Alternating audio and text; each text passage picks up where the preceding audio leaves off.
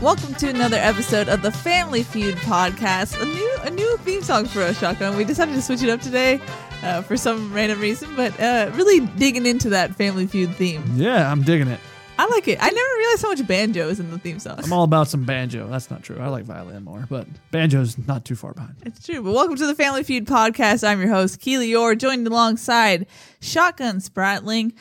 We're going to be talking about, there's a lot of things that have transpired between our last podcast and this podcast. But before we get into that, including another loss. Yeah, that's one of those things, Shotgun. But as a reminder, you can subscribe to us on iTunes, Google Play, and Audio Boom. You can also email us questions and submissions to our podcast at familyfeudpod@gmail.com. Send us your emails. Send them. Yeah, thanks to everyone who has been emailing us. We'll get to those a little bit later in the show. Shotgun, a lot has happened. We have been clamoring for change. Change has occurred. A loss has also occurred. USC lost to Arizona State at home, breaking the 19-game home win streak. That's over for Clay Helton and company. USC is now, the Pac-12 South hope is pretty much out of it. It looks like Utah's going to take it and run with it. Yep. After they beat the crap out of UCLA on Friday. Yeah, it's true. Then Sunday night comes. Ryan Abraham asked Clay Helton, are you going to make any significant changes? Helton essentially says, no, I'm going to wait till offseason. I'm going to wait. I'm going to reassess after these last 4 games. Then we'll see once we get done with the regular season where we're at. But then... Fast forward to 3 p.m. on a Monday.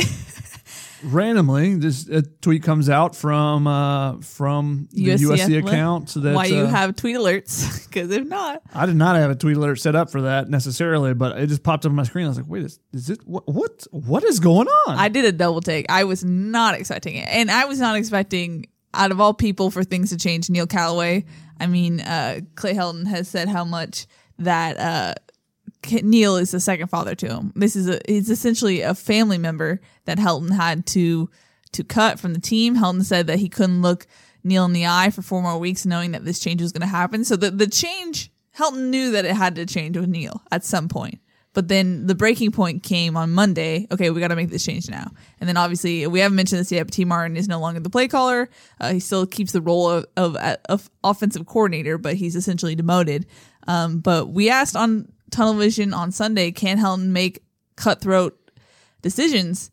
And he apparently can, which is at least positive thing for USC. Said he wasn't going to make any changes, but then he said he had a sleepless night Sunday. I don't know if Ryan's question prompted that sleepless night, but he met with Lynn Swann, and according to Clay, he went into the meeting and said, "Hey, these are the changes I want to make." That's a little bit in question. I know a lot of people think that maybe Lynn Swann told him he has to make these decisions, but that's not what Clay Helton said. So instead, he goes in the meeting and says, "I think I need to get rid of Neil Callaway." He said it's the toughest thing he's had to do is to fire Neil Callaway, who, like we said, is like he told Bruce Feldman that he's like a second father to him. He's like an uncle basically for him. Clay was recruited by Neil Callaway at Auburn. Neil Callaway was on Kim Helton's staff at Houston. Kim Helton was on Neil Callaway's staff at UAB.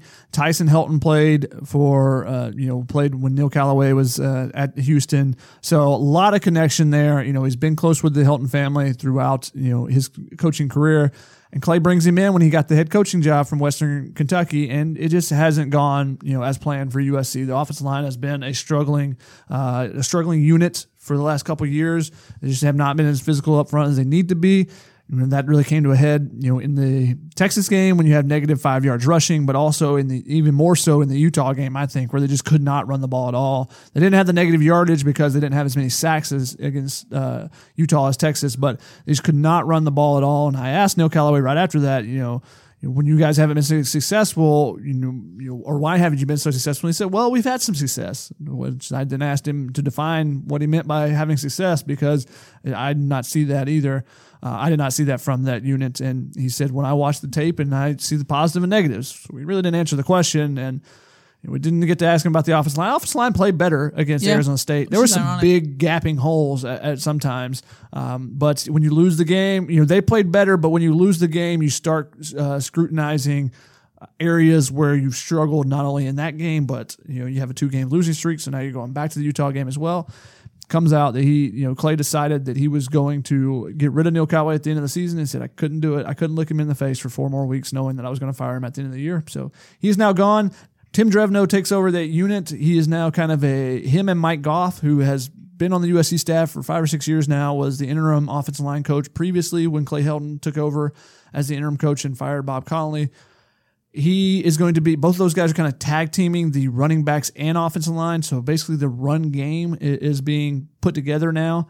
And the offensive line responded pretty well this week. It seemed like they got a little bit of a pep in their step. I think Tim Drevno does things a little bit different than Neil Callaway. He's a little bit more energetic, being a little bit younger guy, but he also focuses on technique a little bit more than, the details of technique rather than, the harping on redoing plays over and over, which is what the offensive line does in their corner by themselves.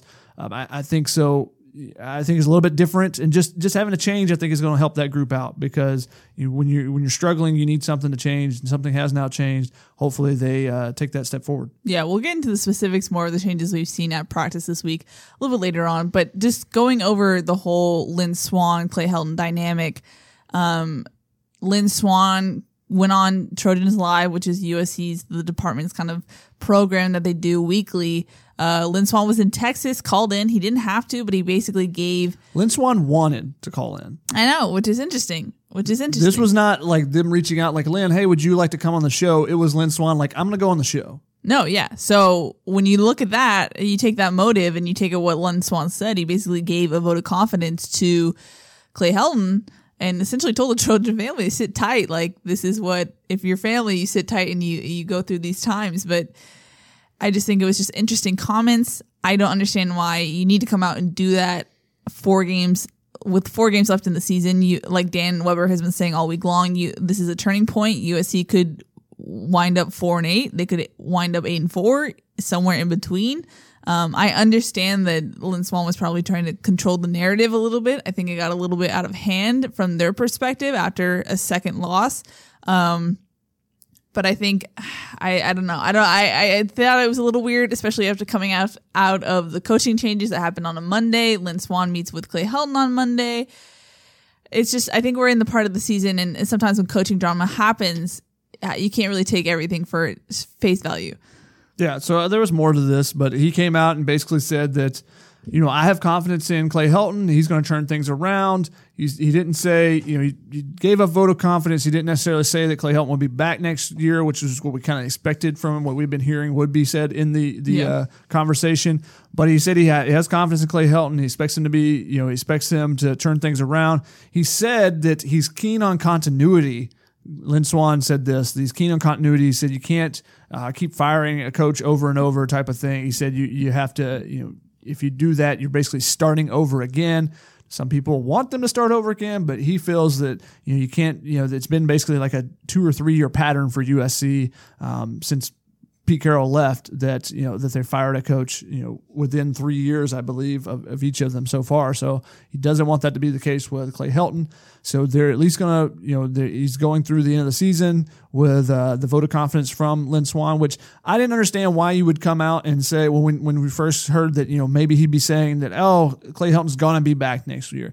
I didn't understand it. Didn't make any sense to me, because why would you do that? And then if you somehow you lose by 30 points to the next 4 games, in each of those games, like, no, of course you're not coming back after that. So why would you go out and say, yeah, they're definitely going to come back? So I think this was good for him, just kind of hedging the bets, not saying necessarily that, but giving that vote of confidence to Clay Helton. They want it to be known that, he's the guy.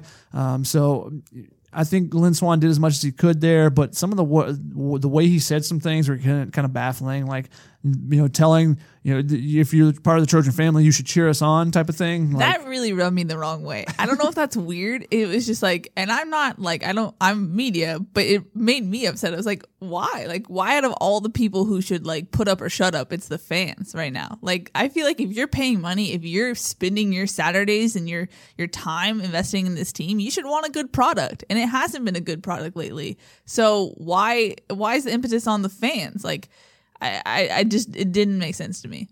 Yeah, I didn't think that you should put that on the fans. Like, well, you guys should be more positive. And like that's kind of the message that was sent is like, no, we're spending money to go to these games. We want a great product. So why are you not producing that great product?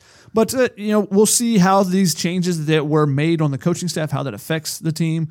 I think they're going to come out and blow out Oregon State. I mean, that's what the prediction I made on our live show.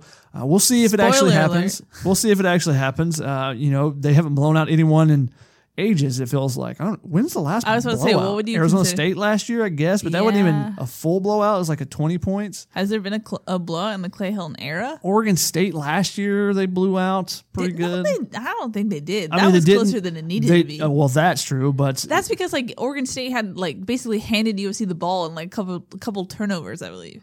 Well, Oregon State was awful. They were one of the worst Power 5 teams in recent history last year. Their coach quit in the middle of the season. So they should have blown them out much more than they did, but I think it was still technically a blowout. I'm going to look up the scores from last year. Yeah, I'm looking at it right now. I just remember Ryan and I saying last year, like, if it was any other team, USC would have lost. So who knows? To Oregon State? Yeah, oh. Last year. I mean, they beat Western Michigan by 18. That game was close. Stanford, the 42-24 to Stanford, that's kind of a blowout with them, that first game. Kind of. We'll see. But as far as 38-10, Oregon State last year. That's what I'm saying. That's not a blowout. That's not a blowout. Only beating them by 28 is not a blowout with that team. No, not at all. 48-17 against Arizona State last year. I would say that's the only true blowout they've had under Clay Helton. Yeah, I would agree. And I think that maybe this could be I know we've talked about a lot, like what's going to be the Arizona State game. I think this could be the Arizona State game. Oregon State is a good week to make changes because Oregon State you can take care of. If you go up there and you take care of it in the beginning, you can beat this team. But the thing is, I've said this all the time, USC should handle everyone on paper. Yeah. But when it comes to the game time, it's just a whole different story.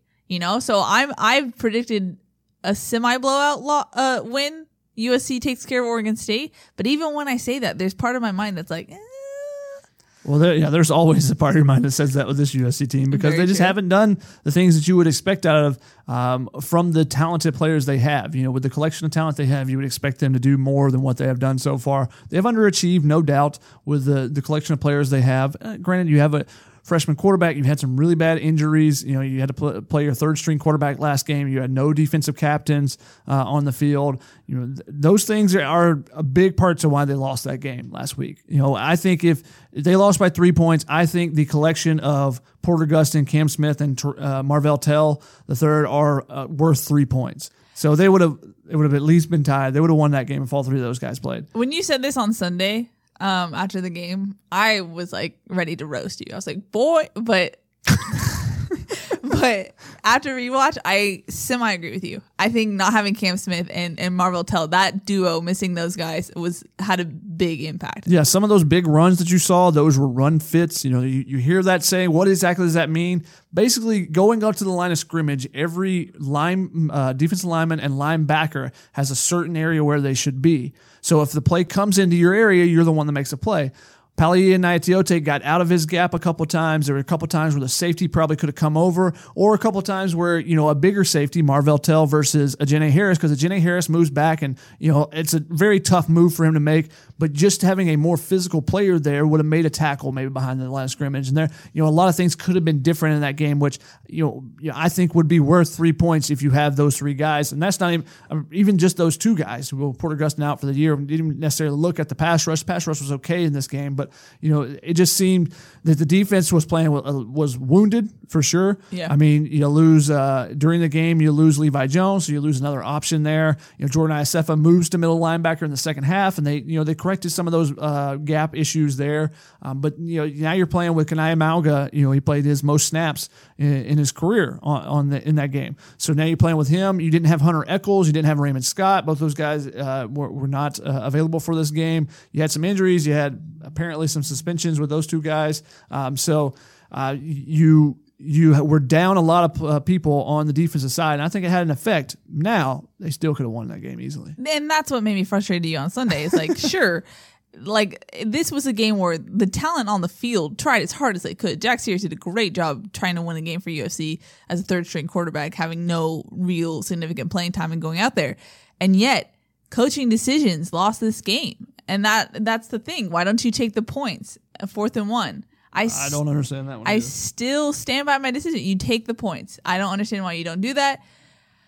It doesn't make sense. So the only thing before we get into stock up, stock down that we haven't talked about, T. Martin is no longer calling plays. Mm-hmm. I know there's been a lot of talk about maybe Clay Helton had more of a hand in it than we think. Maybe it's a red herring. I know Gerard Martinez says that. How much do you think the Clay Helton taking over plays will make a difference?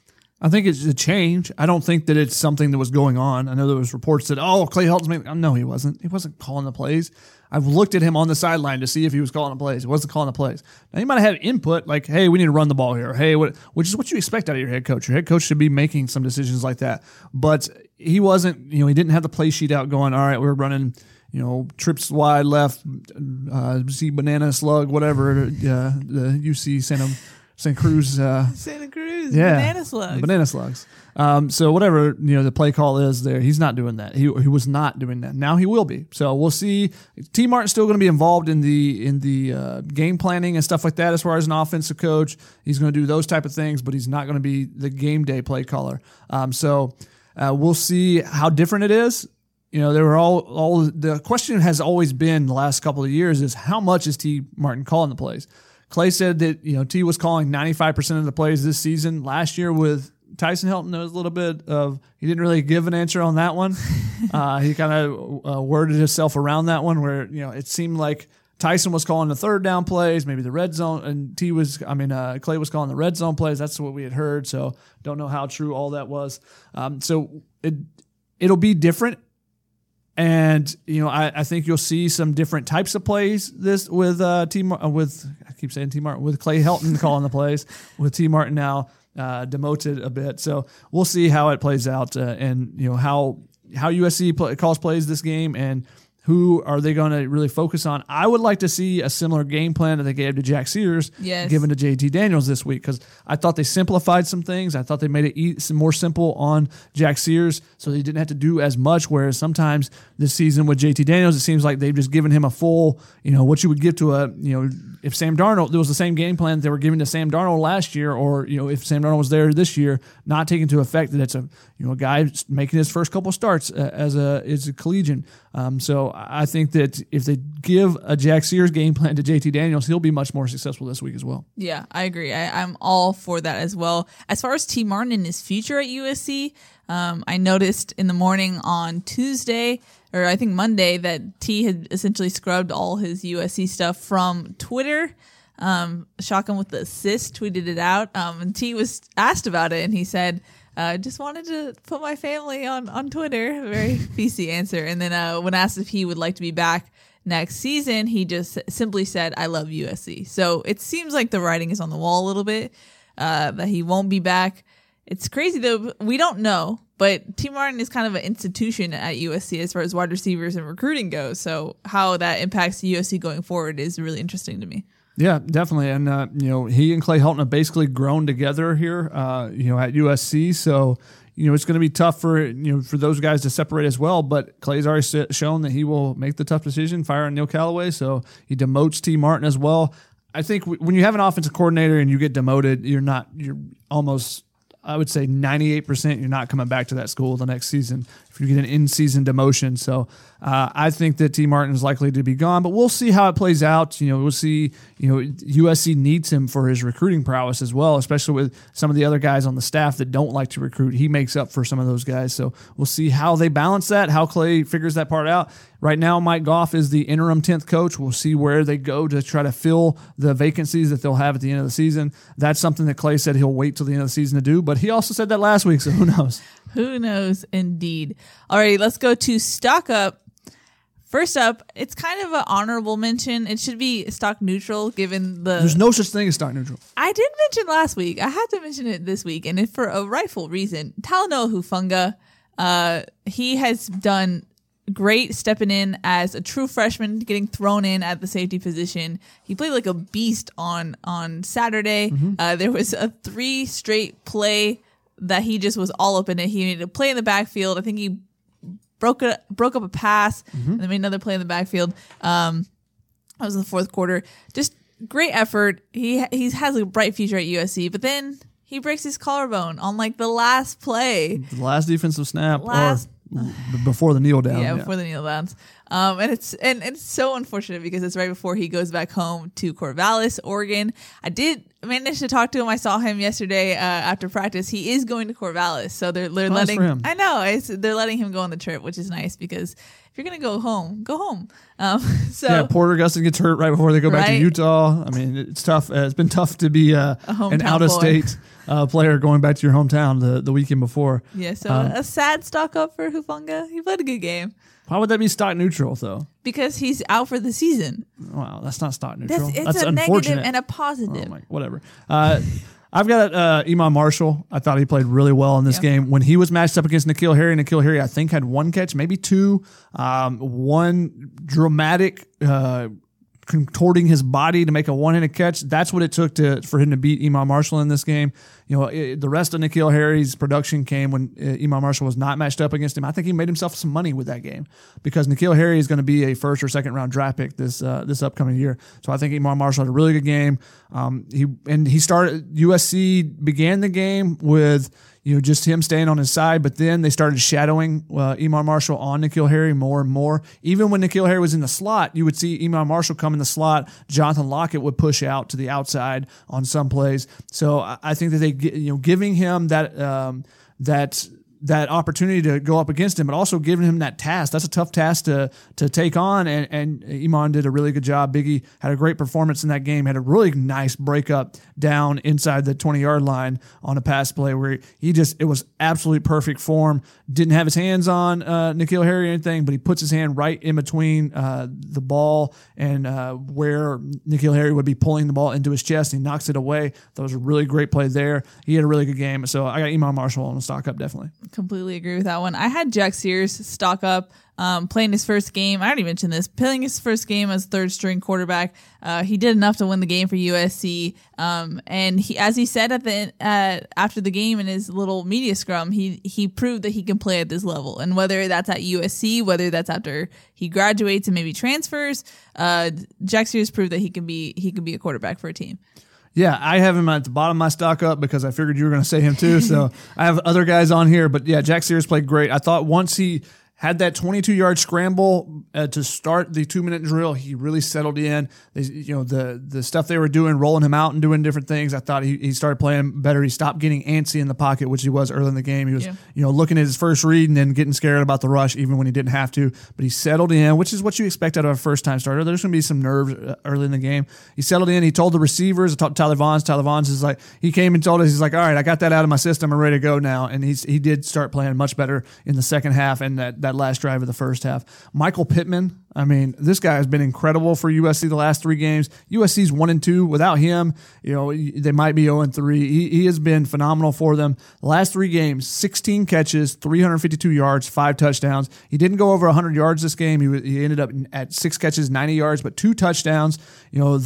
The trick play where they toss the ball to Tyler Vaughns. Tyler Vaughns makes a throw to Michael Pittman, and he makes a contested catch. And that was a really good throw, the placement of it, but that's a contested catch when a trick play. A lot of times you hope to have a guy wide open. Didn't necessarily happen. Faked out the DB. The DB didn't know the ball was coming towards Pittman at that point. Really? He did a good job not tipping the play, which was good. Yeah. So Pittman, he's been phenomenal the last couple of weeks. He has led USC in receiving the last 3 games, I believe.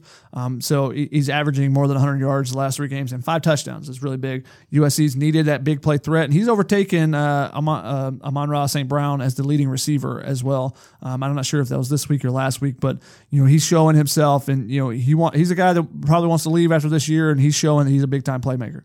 For sure. I had stock up for Tim Drevno. I think moving over to his natural position as O-line coach, watching him this week, he just seems really at home and at ease at that position group versus maybe with the running backs. When he was added onto the staff as the running backs coach, it kind of was the natural progression that eventually he'll move over to O-line coach. So seeing that actually happen, I think is good for him. I think it was really interesting seeing the differences between him and Neil Callaway. Definitely less sled drills, less like physical exertion. I think he's really worried about their hand placement, their footwork, and really just more hands-on. And I think, as you said earlier, the players responded well to that. So I think having a change at that position is good. Having Tim Drevno there is good. And so I think stock up for that whole situation. I got Jonathan Lockett on stock up as well. 53 total snaps coming into this game. You know, a former starter at that nickelback spot 2 years ago. He had 57 snaps in this game. You know, he took over that nickelback role. Ajene Harris moves to safety. That looks like it's going to be the permanent replacement now because Marvell Tell was out this game, so that's why they made the change. But now Talanoa Hufanga, as you spoke of, is injured. He is done for the year, basically.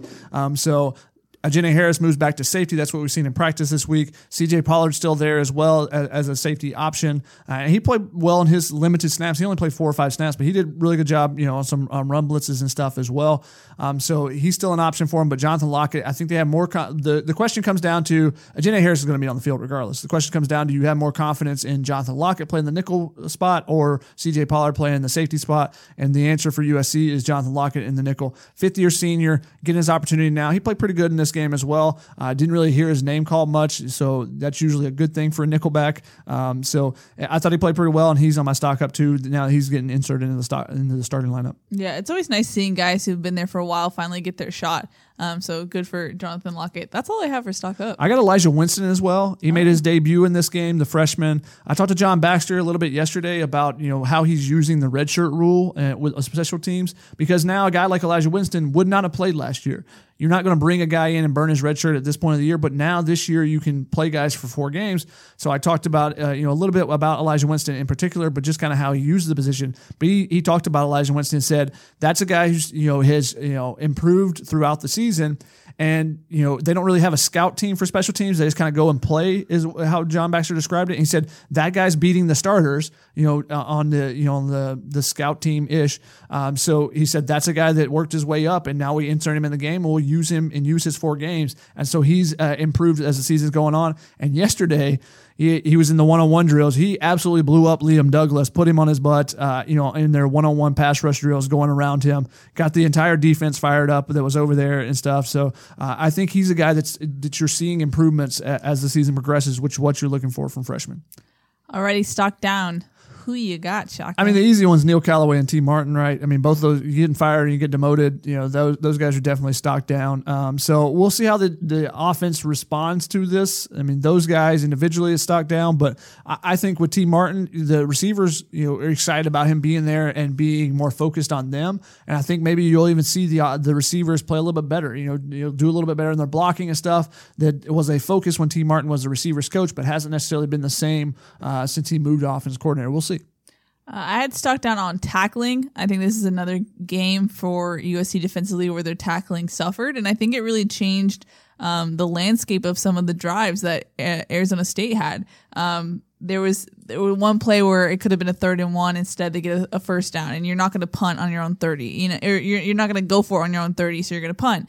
And so that things where someone would make contact, but then would spin out of it. And credit to him too. That's his strength. But that's the second time we've seen it. We saw it at Utah. We saw it now against Arizona State. And I just think it's starting to regress their tackling skills and their fundamentals. And that's something that Helton said that he does want them to focus on the last 4 weeks. And granted, when you have Ajene Harris, who is a natural nickel, he's not going to be the same type of tackler that Marvell Tell, who's 6'4", is going to tackle. But I definitely think that wrapping up has not been an area of success for this team, and I think it really changes the course of drives. Yeah, Ajene Harris has to tackle more with his body because he's a smaller guy, whereas Marvell Tell has really long arms. He can tackle. He's stronger. He can tackle with his arms more. So you saw that on a couple plays where Ajene Harris comes in the normal safety spot. He's filling a run gap, and he gets into the backfield even, and he just can't bring down a running back with only the arm tackle. Whereas normally when he's in space on a screen or something like that, he can attack with his full body to tackle guys. So you saw that a little bit, which is why I got captainship on stock down. Mm-hmm. You imagine the tackling would be much better if you have your surest tackler and Cam Smith on the field, and also having Marvell Tell there rather than having 2 nickelbacks on the field at the same time. So and the captains, they have 3 defensive captains. All 3 of them were out for the game. They're hoping that it looks like Cameron Smith will be back. It looks like Marvell Tell will be back. Both those guys practice this week. Obviously, Porter Gustin done for the season. But having 3 captains on the defensive side and all 3 of them missing a game, that's going to hurt your defense. So having those guys back will be a big boost for them. But I had stock down on the captainship. Ajene Harris actually took the spot of Porter Gustin with the captains walking out before the game. So good for him to earn that C on his chest as well. Yeah, I had stock down on Palaie Naoteote. He was actually benched in the second half. We asked Clancy Pendergast about why did we see Jordan Iosefa in that role, and he said that Palaie couldn't maintain gap control. And I didn't notice it during the game, but when you watch it on rewatch, there were times where he'd go inside, and then the play would later develop a couple seconds later, and they would run right where Palaie was supposed to be. That's something that Clancy Pendergast said on Wednesday was uncharacteristic of Palaie. That's something that Clancy trusts Palaie to do at this point of his young career, but he said it was a very uncharacteristic game for him, and that's why they had to make those switches. But so stock down for Palaie. He's an aggressive player. He's going to attack plays in different ways than maybe Cam Smith does. But when you're playing a team like Arizona State with a running back like Eno Benjamin who can make a guy miss, you can break a tackle behind the line of scrimmage, you have to stay in your gap. You have to be gap sound in that regard, or else you're going to give up some big plays. Similar to what Bryce Love does for Stanford, he can break a tackle in the backfield or at the line of scrimmage, and then if you're not sound in your gaps, and there's an opening, he can take advantage of it, and that's what Benjamin did in this game, running for 185 yards on 29 carries. So you give him credit for being good, but Palaie had a bad game. What I didn't understand, mini rant here, is this week asking Clancy Pendergast, is Palaie going to play a different position now that Cam Smith's back? No, I just benched him for the second half. So am I going to move him into a starting role somewhere else? No, that doesn't make any sense. I feel like people weren't paying attention to why he was out. I asked Palaie, I was like, why did you, and he said, you'll have to ask the coaches, basically he got benched for it, which you didn't know for sure because I was checking on the sidelines. Is he injured? Because I was looking, because he wasn't on the field, I was looking for him there, and it seemed like he was ready to go. He actually played 1 snap in the second half. They gave him the final snap of the third quarter. There was the drive started for Arizona State with 1 play before the end of the half, so they gave Jordan Iosefa a little bit more rest on that. But I thought Iosefa did a good job, going in there. That's not his natural position this season. They moved him back to that spot, but that shows his versatility there. But also gives a boost to Kanai Mauga. He's the guy that it was basically they decided, can we leave Palaie there or who do we have more confidence in this game, Mauga or Naoteote? And they gave the nod to Mauga in the second half. So that shows that he's also another freshman that is improving this season as well. I had my last stock down. I had Chuma Edoga and maybe / health because the USC defense has been beat up. The quarterback's obviously beat up. But Chuma Edoga, this was now, granted, a couple of the early games were because they were given some extra playing time to Clayton Bradley, but this was the 5th game where he did not play the full complement of snaps. He left before the first in the final drive of the first half. And you could see he's kind of hobbling back to the line. They're trying to spike the ball, and he's they're yelling at him to hurry up to get back to the line because, his knee was bothering him. He had his right knee examined. He ended up deciding to go with Jaleel McKenzie. Jaleel McKenzie did pretty good in there, but Chuma Edoga is their the best NFL prospect on that line. He's the most athletically talented guy. They need him to be healthy and go and get mad and be beast mode on somebody, because when he gets his hands on people and he gets mad, he can be a super talented offensive lineman, but he's got to get healthy first. Yeah. Honorary mention, hold your breath shotgun / stock neutral. No. I said hold your breath shotgun. I'm not holding my breath. For UC special teams. I thought that Reed Butteridge had a pretty good game. He was able to pin N'Keal Harry for the most part.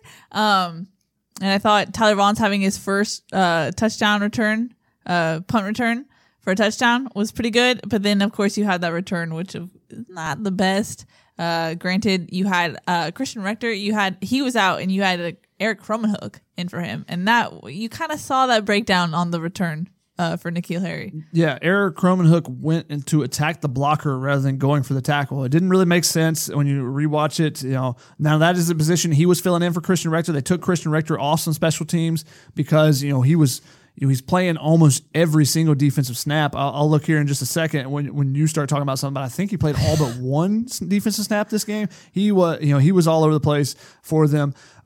So they took him off some special teams. But and when you have guys like your other two blockers are Austin Jackson and Elijah Vera Tucker, those guys usually aren't going to tackle anyone. So having a defensive lineman there, that helps in that regard, I guess. So those are the three blockers in front of the punter on the thing. So, those three guys are usually not the ones you want to make a tackle because that means you're in danger there.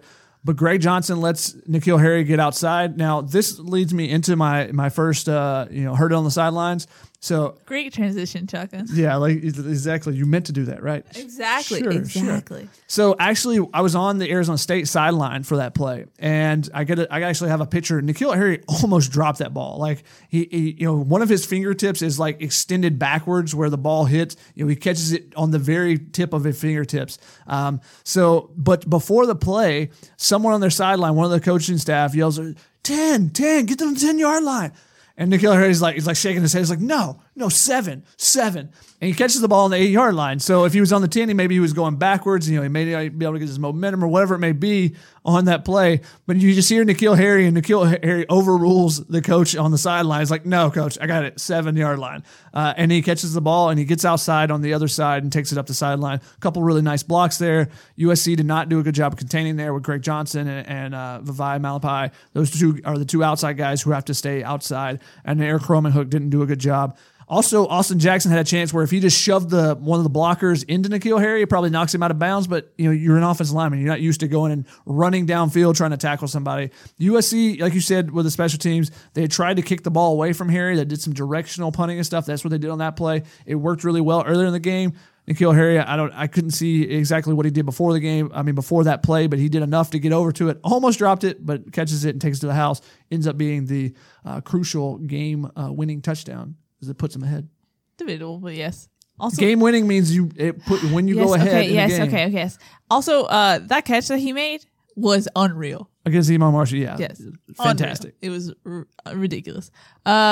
For Hurt on the sideline, a lot of people were wondering, are there any differences in practice that we're seeing this week? One notable difference that I've actually talked about on this podcast is they actually made, during scout team, a play didn't go right, and they made them do it again, which sounds simple and like, should they already be doing this? But they're doing it now. I've seen them do it a little bit in the past. But the difference was the attitude because, Velus, it was screen pass to Velus. Velus was kind of going through the motions, and Dominique Davis comes up and just pops the ball out. And just Velus fumbles the ball. And so you heard a coach go, we're doing it again. Velus, you're doing it again. So they did it again. And Velus made the play, made the catch, and it was a better showing. So I think having that a little bit of energy and trying to make sure you're getting it right, not just going through the motions, is at least a good improvement. Yeah, and that's a great transition again. Great job, Keely. It's like we almost make a rundown. We don't. So we don't. Speaking of Velus Jones, the Chucky doll. We finally found out what the Chucky doll stands for. So if you haven't noticed, there's been some pictures of Velus Jones when he gets off the plane, I think in Utah. He's carrying around the Chucky doll from the Child's Play movie series, the film series. And he knew the character's name and everything, Charles Lee Ray or something. I wrote it in my story on Velus Jones, but so he was all about it. He knew it. And the reason why he carries around the Chucky doll is because the wide receiver's motto, I guess, their creed is to stay dangerous. So that's what they break down their huddles on, their position huddles and stuff. And Velus said, I got to be like Chucky. I got to stay dangerous. So he carries around the Chucky doll. And he said he's my little sidekick for Halloween and stuff too. But it's not just been Halloween. It's something he's had all season long. And congratulations to Velus because he stayed dangerous and got his first touchdown, first career touchdown. I know it's been one. It's really meant a lot to him to get that one because he's come so close this season. He got tackled on the 3-yard line. He got tackled on the 2-yard line. Keely's messing with fidget spinners and tossing them all over the place. Who knows what's going on in this studio right now? But Velus Jones gets his touchdown there, and it's one that meant a lot to him, but it also meant a lot to his teammates. I mean, Tyler Vaughns threw for a touchdown, had a punt return for a touchdown, caught a touchdown, 3-touchdown performance. We didn't even mention him yet. Oh, true. He should have been on stock up. My bad. Yeah, Tyler. but he also did drop the potential touchdown. True. So that's why he just stays unchanged. Classic stock neutral situation. No, he stays unchanged. Anyways, He had 3 touchdowns in this game, and he said, I asked him about Velus because they're good friends. He said, that made my day right there. Of all the things that happened in the game, he said that made my day. And Michael Pittman, was excited for him as well. There's a lot of guys that ran and were, super excited in the end zone with him. So it's good to see Velus Jones get in, especially after he's helped create some other touchdowns by getting down inside the 5-yard line, but not getting in himself. For sure. My favorite part is that when you asked him, he kind of didn't know what to say about the Chucky doll. He's like, well, the motto is stay dangerous, and Chucky is a dangerous doll. There's a long pause where he was trying to figure out how to connect the two, but I thought it was funny. The other thing I had for Hurt on the Sideline, my last thing, was Drevno was asked on Tuesday, what changes would you make to the offensive line? What have you seen? He didn't want to go into the past. He was like, we're starting fresh. We're looking forward.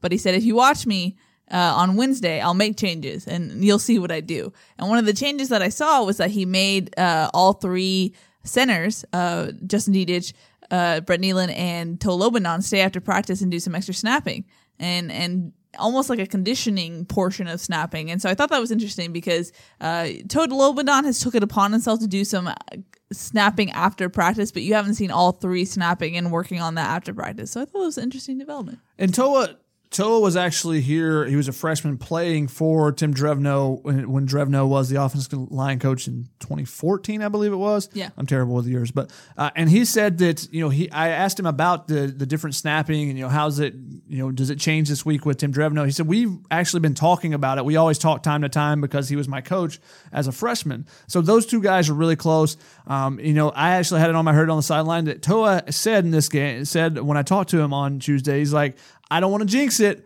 but I think this could be a perfect snapping game. Now, he struggled in the last game. There were snaps all over the place, and Jack Sears did a really nice job of, being able to kind of field all the snaps that were in the different quadrants, as we say. And you had the gif of all of them, kind of posted together, so you can see that they were there was not a lot of snaps straight to him. There was not a lot of consistency with the snaps. Yeah, if you want to go on the peristyle, I posted it on the VIP board about I put together at the point where Jack Sears caught the ball, I took a screenshot and I put it all together in a GIF so you could just see the inconsistency and where the ball was all around in the strike zone. And Toa, to his credit, says, I think this could be a perfect one. So I think he's got a little bit more confidence with Tim Drevno being the coach. I think that, I think he's getting more comfortable with that whatever you call it, dead ball grip, gripping the ball at the top of the sphere rather than, the spherical cone rather than in the middle on the laces and stuff. So I think he's getting more comfortable with that, and hopefully you'll see that the USC improves in that area this week. To be fair, though, when I interviewed him earlier in the season, he said he'd get it fixed the next game. So we'll see. He said perfect? No, but we'll see. Perfect. We'll see. Do you have anything else for Hurt on the Sideline? No. Moving on to agree, disagree. What you got? Jack Sears should be the starter for the rest of the season. Disagree. I think JT Daniels has earned the right to start. He won the job in fall camp. I don't think his injury precludes him from starting this week. I think he comes back. If you give him the same game plan that you gave Jack Sears, I think there's more success there. I think they asked him to do a little bit too much, too quickly. Whereas Jack Sears are like, all right, we're going to scrap the original game plan. We're going to basically simplify everything, and we'll go from there. And, they had success with it. I think you start with that and you build some more things into it. Now, if JT struggles, if he throws 3 interceptions in the first half, then maybe at halftime you make that change to Jack Sears, because I saw his confidence grow throughout that game. And I think he would be, he could come in and make a difference in a game. But then you would have a big controversy. But right now, I think it's JT Daniels. Well, we're just telepathy right now with our transitions.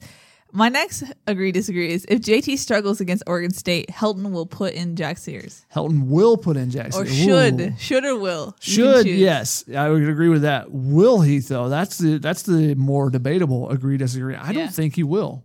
I think they would suffer through, but I don't think it's going to happen. Suffer through. Really? Yeah. After the changes he's made and he knows that he... No, I don't think it's going to happen that he's going to struggle. Oh, okay. I thought you said that Helton wouldn't do it. And I was like, you never know. No, I don't think he would. I think they would struggle through.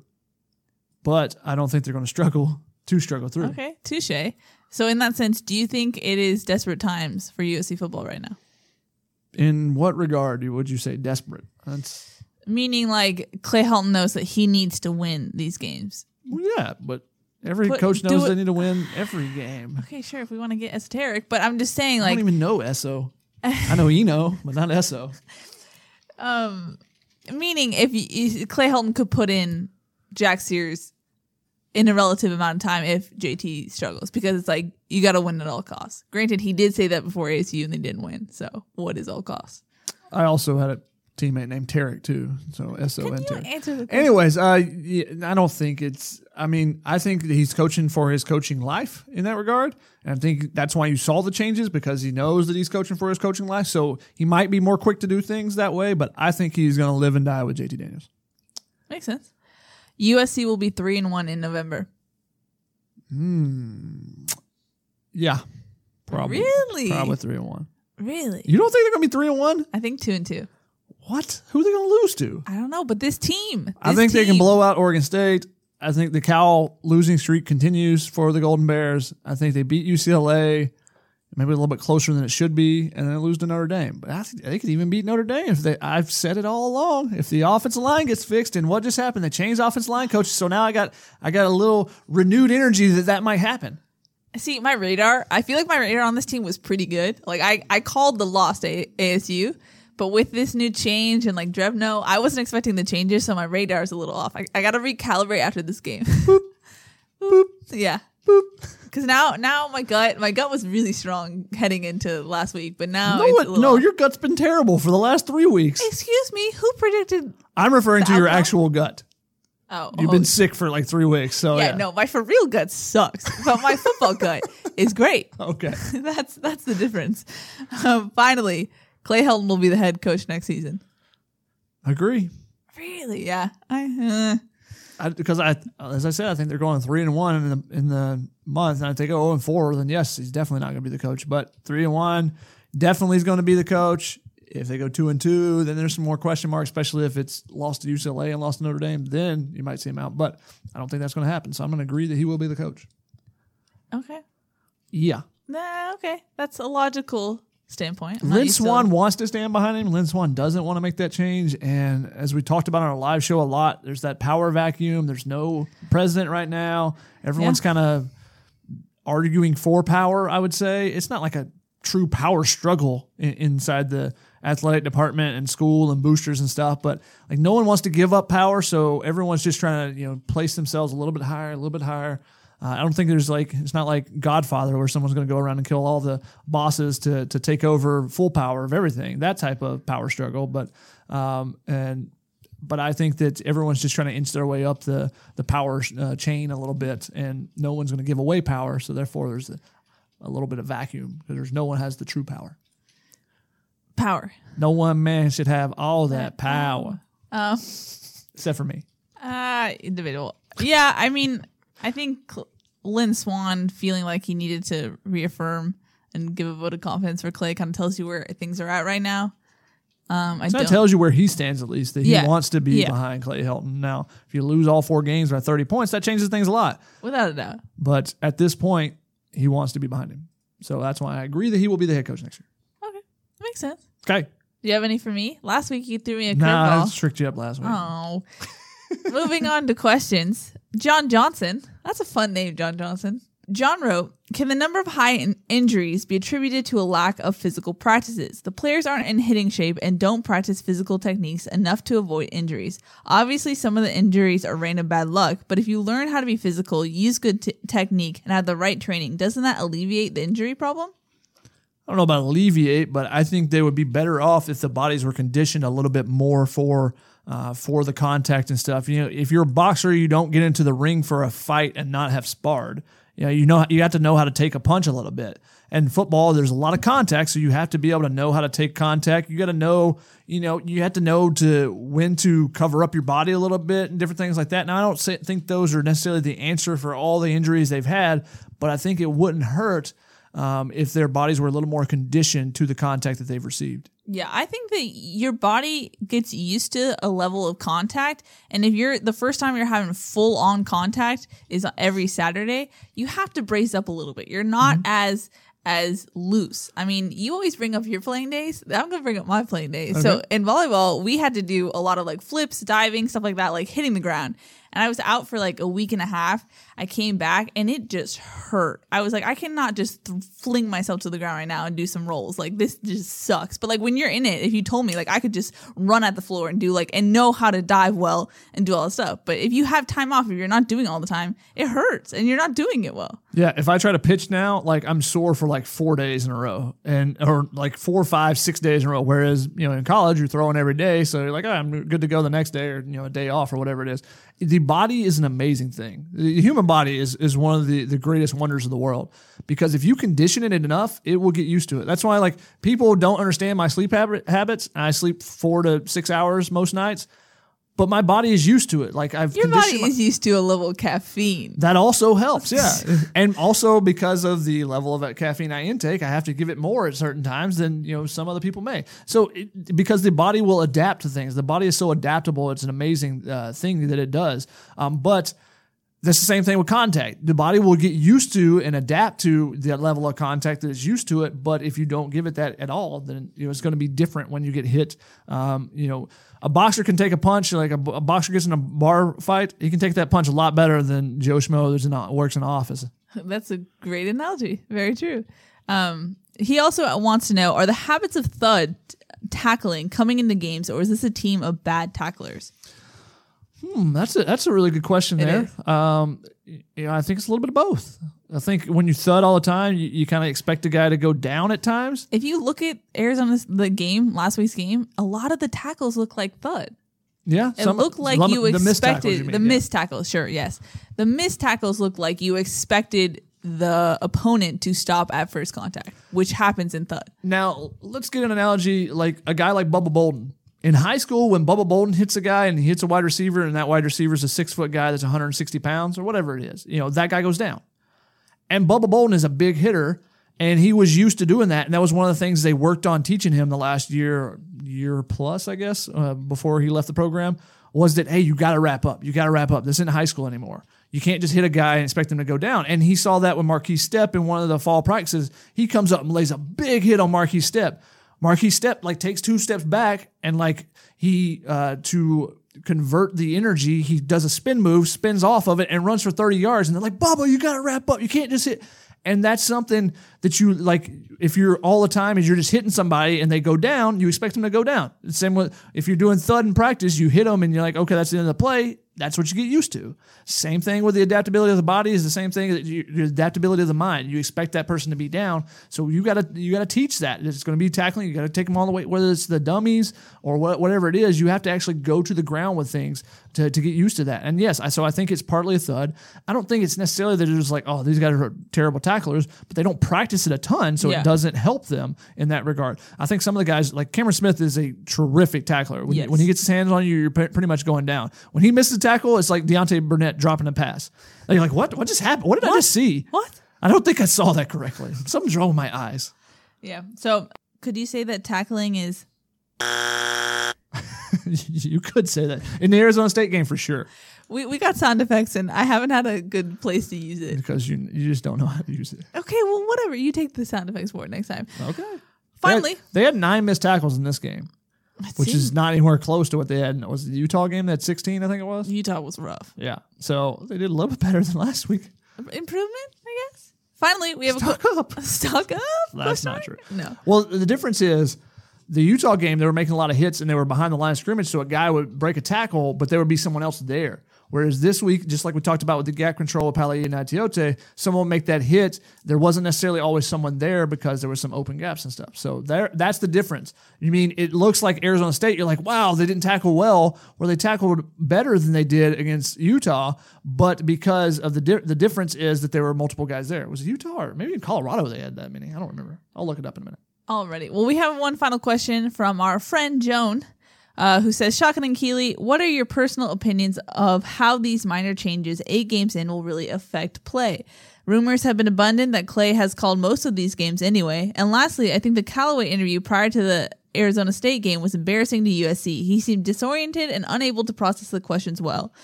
I know nothing about Oregon State as they are an afterthought. What are your thoughts? I don't think the change is bad. I think change at this point in the season was good because USC was not playing well. I don't think the rumors were true about Clay Helton calling the plays. I think we talked about that a little bit earlier. But so I think this is a positive. The team has responded well.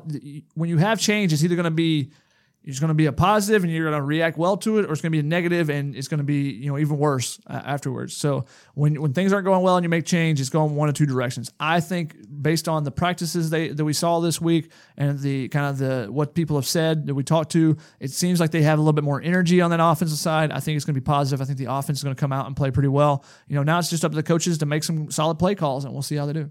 Yeah, I think it would be hypocritical for me to, after all year saying that changes need to be made, once changes are made, to be like, well, it's too late. Changes are changes. And the fact that if it looks like, as it does right now, that Clay Helton will be back next season, I think it should be encouraging for USC fans that Clay Helton has made moves that need to happen, but are really hard to do. We've talked about how Clay Helton has this loyalty gene and loyalty to a fault. And I thought that could carry over into next season if he returns. But the fact that Clay Helton shows that, okay, he's aware of reality, he's aware of things that need to get fixed and things that need to be done is positive. So I think it's a good thing. Whether or not it makes a real impact in the last 4 games, I don't think is necessarily important. I think just the fact that there is a change can spark this team, and Shotgun has talked about it till he's been blue in the face, that this team needs something that they need to rally around. And I think this could be the thing that, hey, we have new life, we have rejuvenation, making a switch like this. Who knows? But I think that it was needed. Something needed to change, and going forward, this should be good for USC. Yeah, I think it's going to be positive for them, and I think the offense, we'll see for sure on Saturday. If the offense comes out and plays well, that tells you pretty much all you need to know about this group. And hey, maybe it's not necessarily a full turning point, because this season, the Pac-12 is pretty much out of the question unless Utah loses unexpectedly. So I think it's a slow, potential turning point for the program. If Clay Helton is the guy next year and they're going to get back, I think this could be a starting point for that. Now, will it be? We'll see. But I think it could be a turning point for the program. I feel like if Clay Helton surrounded himself with people who have experience and have a proven track record, I don't think Clay Helton can't be a head coach. Ryan's talked about he loved the hires at Cal. When Justin Wilcox takes over the head coach, first-time head coach, he aligned himself with former head coaches as his coordinators. Now, those are guys that could potentially take your job. So if you're not confident in yourself, then you could be setting yourself up for failure. Those guys, eventually take your job from you. But I think you have to do that. If you're a first-time coach, get guys around you. Now, Clay has former head coaches on staff, or he did with Neil Callaway. He had his dad around. But those guys haven't coached recently. I would get guys that are used to the players now. And it's also, there's a difference in, style at UAB and Houston versus USC for sure. So if you could, get a guy like Jeff Tedford, if he was available at the time when Justin Wilcox took over, that's a great hire. Someone of that vein who's, coached at a Pac-12 program before. If you can bring him in as a coordinator, that's great. Even if a guy like Norv Turner in the NFL, terrible head coach, but one of the best offensive coordinators there is. If you can get a guy like that who's really good as a coordinator, but hasn't had success as a head coach, then that's terrific for you, because then they can also tell you like, hey, this didn't work for me, this did work for me as a head coach type of thing. I think it's like any CEO of a company. The CEO can be the smartest person ever, but if everyone under him is terrible at their jobs, that company ain't doing nothing. However, the CEO can be, not great, but if he has great people around him, they can help boost him to new heights. So I think that's similar with Clay Helton, whereas he's a young head coach. He doesn't have a ton of experience. If he surrounds himself with the right people, this team could go in the right direction, definitely. Agreed, especially with the talent that USC has. You don't need that much to drive a Ferrari forward. Just get an experienced driver. Yeah, you just gotta get someone who knows how to drive a manual. True. Where it seems like everybody with this offense is like, I don't know what to do with the stick thing in the middle. Why does it not go from P to D? I don't get it. Alrighty, that's going to wrap it up for the podcast. One quick thing. Oh. The missed tackles, USC had 9 missed tackles against Arizona State, 16 against Utah, 9 against Colorado. Do you really remember any of the missed tackles against Colorado? No, because they won, and they were there, multiple guys a lot of times. Even with Utah, they were blown out, but it wasn't like there was these 80-yard plays, these big, long 46-yard run, this 45-yard run to finish things off. Whereas, this game, it seemed like, there was no one there to help out when one tackle was missed. Agreed. You predict a USC blowout win? Yeah, I do. I do too. We'll see. As I said, my radar is off, so we'll see how my recalibration goes. I think it's the intestinal issues that throwing you off. That's true. My gut all over the place. But that's Shotgun. I'm Keely. Thanks for listening to the Family Feud podcast. We'll see you next week.